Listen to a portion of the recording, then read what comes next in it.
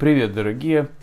Итак, добро пожаловать в очередную тему из рубрики «Мини-проповеди». И сегодня я хочу осветить интересную мысль, которую определенное время назад Бог дал мне, и я хотел сегодня ее опять же преподать в таком, знаете, сжатом, скомпрессированном формате. Тема эта называется так: «Контроль нуждой». Нам нужно понять, дорогие мои, что сам момент нужды является огромным двигателем или мотиватором людей совершать определенные поступки. То есть большинство из нас даже не двигаются к определенным переменам, пока к нам не придет определенного уровня и глубины нужда, и человек начинает делать какие-то моменты. Поймите, что дух этого мира очень хорошо просек эту формулу, выучил ее очень хорошо, и он манипулирует нами очень, я так скажу, довольно-таки успешно манипулирует людьми, церковью, особенно христианами. То есть, и смотрите, большинство христиан даже понятия не имеют, что нужда – это одно из самых сильных недооцененных орудий или оружия ада. Именно им сатана остановил и уничтожил больше людей, чем любым другим оружием. Нам это абсолютно необходимо понять, дорогие. То есть поймите, что все мы имеем в чем-то нужду. То есть кто-то нуждается там в этом, кто-то нуждается в том. Но смотрите, это еще не есть грань манипуляции и контроля. Контроль начинается, когда духу этого мира он был способен убедить тебя в том, что ты без этого жить не можешь. То есть когда ты не можешь без этого жить, вот здесь начинается и зацепка. То есть зацепка в чем-то, что тебе навязали и тебя убедили в том, что ты без этого жить не можешь. Итак, нужда всегда приведет к желанию. Желание всегда придет к контролю над тобой. То есть, итак, смотрите, нужда — это первое, с чего начинается атака на жизнь человека, это из нужды. То есть тебя или указывают, что она у тебя есть, и объясняют, что без этого тебе нужно это исправить. Или когда у тебя нет нужды, да, то есть прямо чего-то, что без чего-то ты жить не можешь, дьявол будет делать все возможное, чтобы убедить тебя в том, что у тебя она есть. Итак, очень часто нужда толкает людей на неслыханные акты, и мы это знаем. Заставляет делать то, что человек никогда бы не сделал, не имея этой нужды. Поэтому, чтобы толкнуть личность на определенные поступки, дьяволу нужно создать нужду или заставить человека поверить в том, что этот человек имеет нужду. Создать иллюзию нужды, создать иллюзию проблемы. То есть, смотрите, итак, большинство людей сейчас, первое, имеют нужду, второе, думают, что она у них есть. То есть, вот эти моменты. Опять же говорю, я не говорю о повседневных каких-то нуждах, опять же, мы люди, мы нуждаемся в чем-то, там, новую обувь купить, там, поменять машину в будущем, там, или еще что-то. Мы сейчас не об этом говорим. Мы говорим о вещах, которые контролируют, которые, как вам сказать, направляют твою жизнь, направляют сердце, направляют твою энергию, заставляют тебя делать какие-то шаги, которые бы без нужды ты никогда бы и не сделал. Итак, вспомните, что написал Давид в 22-м псалме. Давайте прочитаем этот псалом. Смотрите, что он пишет. «Господь пастырь мой, и я ни в чем не буду нуждаться». Вот здесь самое главное, все именно начинается с того, что он пастырь мой. Некоторые люди скажут, я же нуждаюсь. Поймите, семья, что нуждаться в чем-то и думать, что тебе что-то нужно, это абсолютно две разные вещи. Когда у тебя действительно нужда, и твоим пастором является Бог, Дух Святой и Иисус, Он удовлетворит эту нужду. Если действительно чего-то тебе не достает, не переживай. В свое время, в своем сезоне Бог ответит на эту нужду. Здесь проблема начинается, когда ты думаешь, что это у тебя нужда, и большинство людей начинает манипулировать небом. Бог, делай. Бог, двигайся. Бог, почему тебя до сих пор нет в моей жизни? Бог, а почему ты так думаешь? Кто-то недавно что-то дал тебе посмотреть, послушать, и ты попал в эту иллюзию нужды, и теперь эта нужда манипулирует твоей молитвой, твоими желаниями, твоими мыслями, твоими снами. То есть нужда забирается во все аспекты твоей жизни, и якобы тебе что-то не хватает. И здесь начинается что? У незрелых людей обида на Бога. Почему ты это ему дал? Потому что это по возрасту ему можно, а тебе по возрасту попросту нельзя. И когда Господь пастырь твой, ты ни в чем не будешь нуждаться. Смотри, Он покоит меня на зеленых пастбищах и водит меня к тихим водам. Он душу мою оживляет и ведет меня по путям праведности ради имени своего. Здесь глубинища, невозможно остановиться на каждой фразе, но здесь глубина. Пусть пойду я в темноте долины смерти, не устрашусь я зла, потому что ты со мной, твой жезл и твой посох, они успокаивают меня. Мы уже говорили, жезл у пастуха, жезл, вот этот посох его за крючочка, это за то, чтобы овец поправлять. Когда она куда-то не туда идет, пастух ее за шею просто дергает назад, чтобы овца придерживалась правильного пути. Вот этот твой жезл и посох, чаще всего нам нужно не ответ на нужду, а жезл и посох, чтобы дернуть нас с того, что нам кажется, что нам нужно и хочется. Окей? Вот это является проблемой. Проблема является не то, что ты в чем-то нуждаешься, а потому что это стало на уровень похоти, и теперь ты манипулируешь этим, манипулируешь людьми, Богом, небом, молитвами и другими вещами, чтобы обладать этим. А это не что иное, как ловушка дьявола. Просто заметь это, проследи, посмотри внутрь своего сердца очень внимательно и посмотри, что происходит. Итак, потому что твой жезл и твой посох, они успокаивают меня. Ты приготовил мне пир на виду у врагов моих, умастил мне голову маслом, и чаша моя полна. Так благо и милость да будут со мной во всей жизни моей, и я пребуду в доме Господнем многие дни. Итак, только те, кто поверили в то, что они не могут жить без чего-либо, легко поддаются манипуляции и контролю. Итак, смог ли дьявол, дух этого мира, убедить тебя в том, что тебе что-то нужно?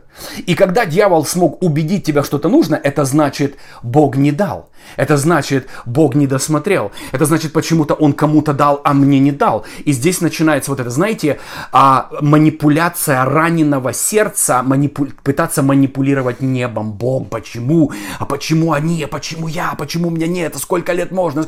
Потому что твое сердце не способно сейчас эти вещи. Потому что если Господь пастырь твой, ты ни в чем не будешь нуждаться. А если ты в чем-то нуждаешься, это искусственная нужда, которая сфабрикована духом этого мира, чтобы управлять твоей жизнью. Будь очень внимателен, потому что даже Иисус нуждался в хлебе в пустыне, но это не была нужда, через которую дьявол мог его контролировать. Поймите, дорогие мои, одно дело иметь недостаток в чем-то, нужду в чем-то. Другое, это когда тебя через эту нужду контролирует тобой, и ты начинаешь обижаться на Бога, обижаться на ближних, обижаться на церковь, обижаться на пастора, потому что якобы тебя обделили чем-то, якобы тебе что-то не дали. Поэтому будь очень аккуратен.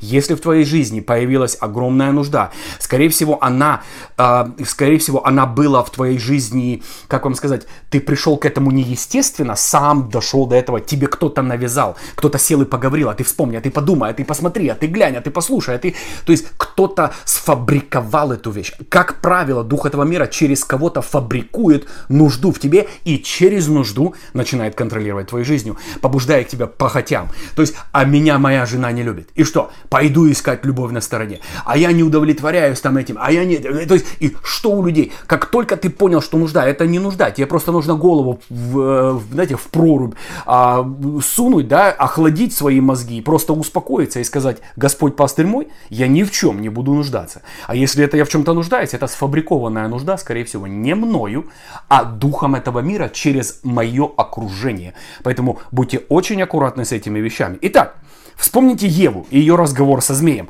Бог мой, смотрите, что самое интересное здесь. Ключ вот где. До разговора со змеем Ева не нуждалась ни в чем.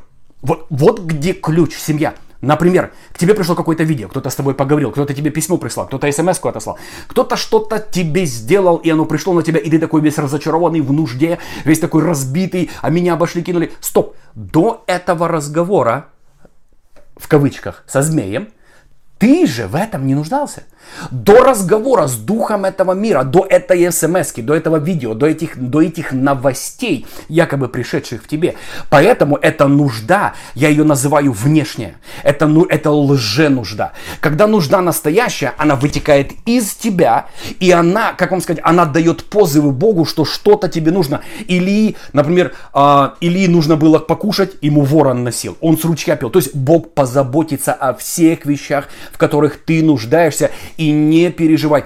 Итак, есть две позиции нужды. Если ты незрелый человек, ты даже не отличишь, ты даже не увидишь разницу между ними. Итак, первая нужда – это нужда духовного этого мира, это сфабрикованная нужда.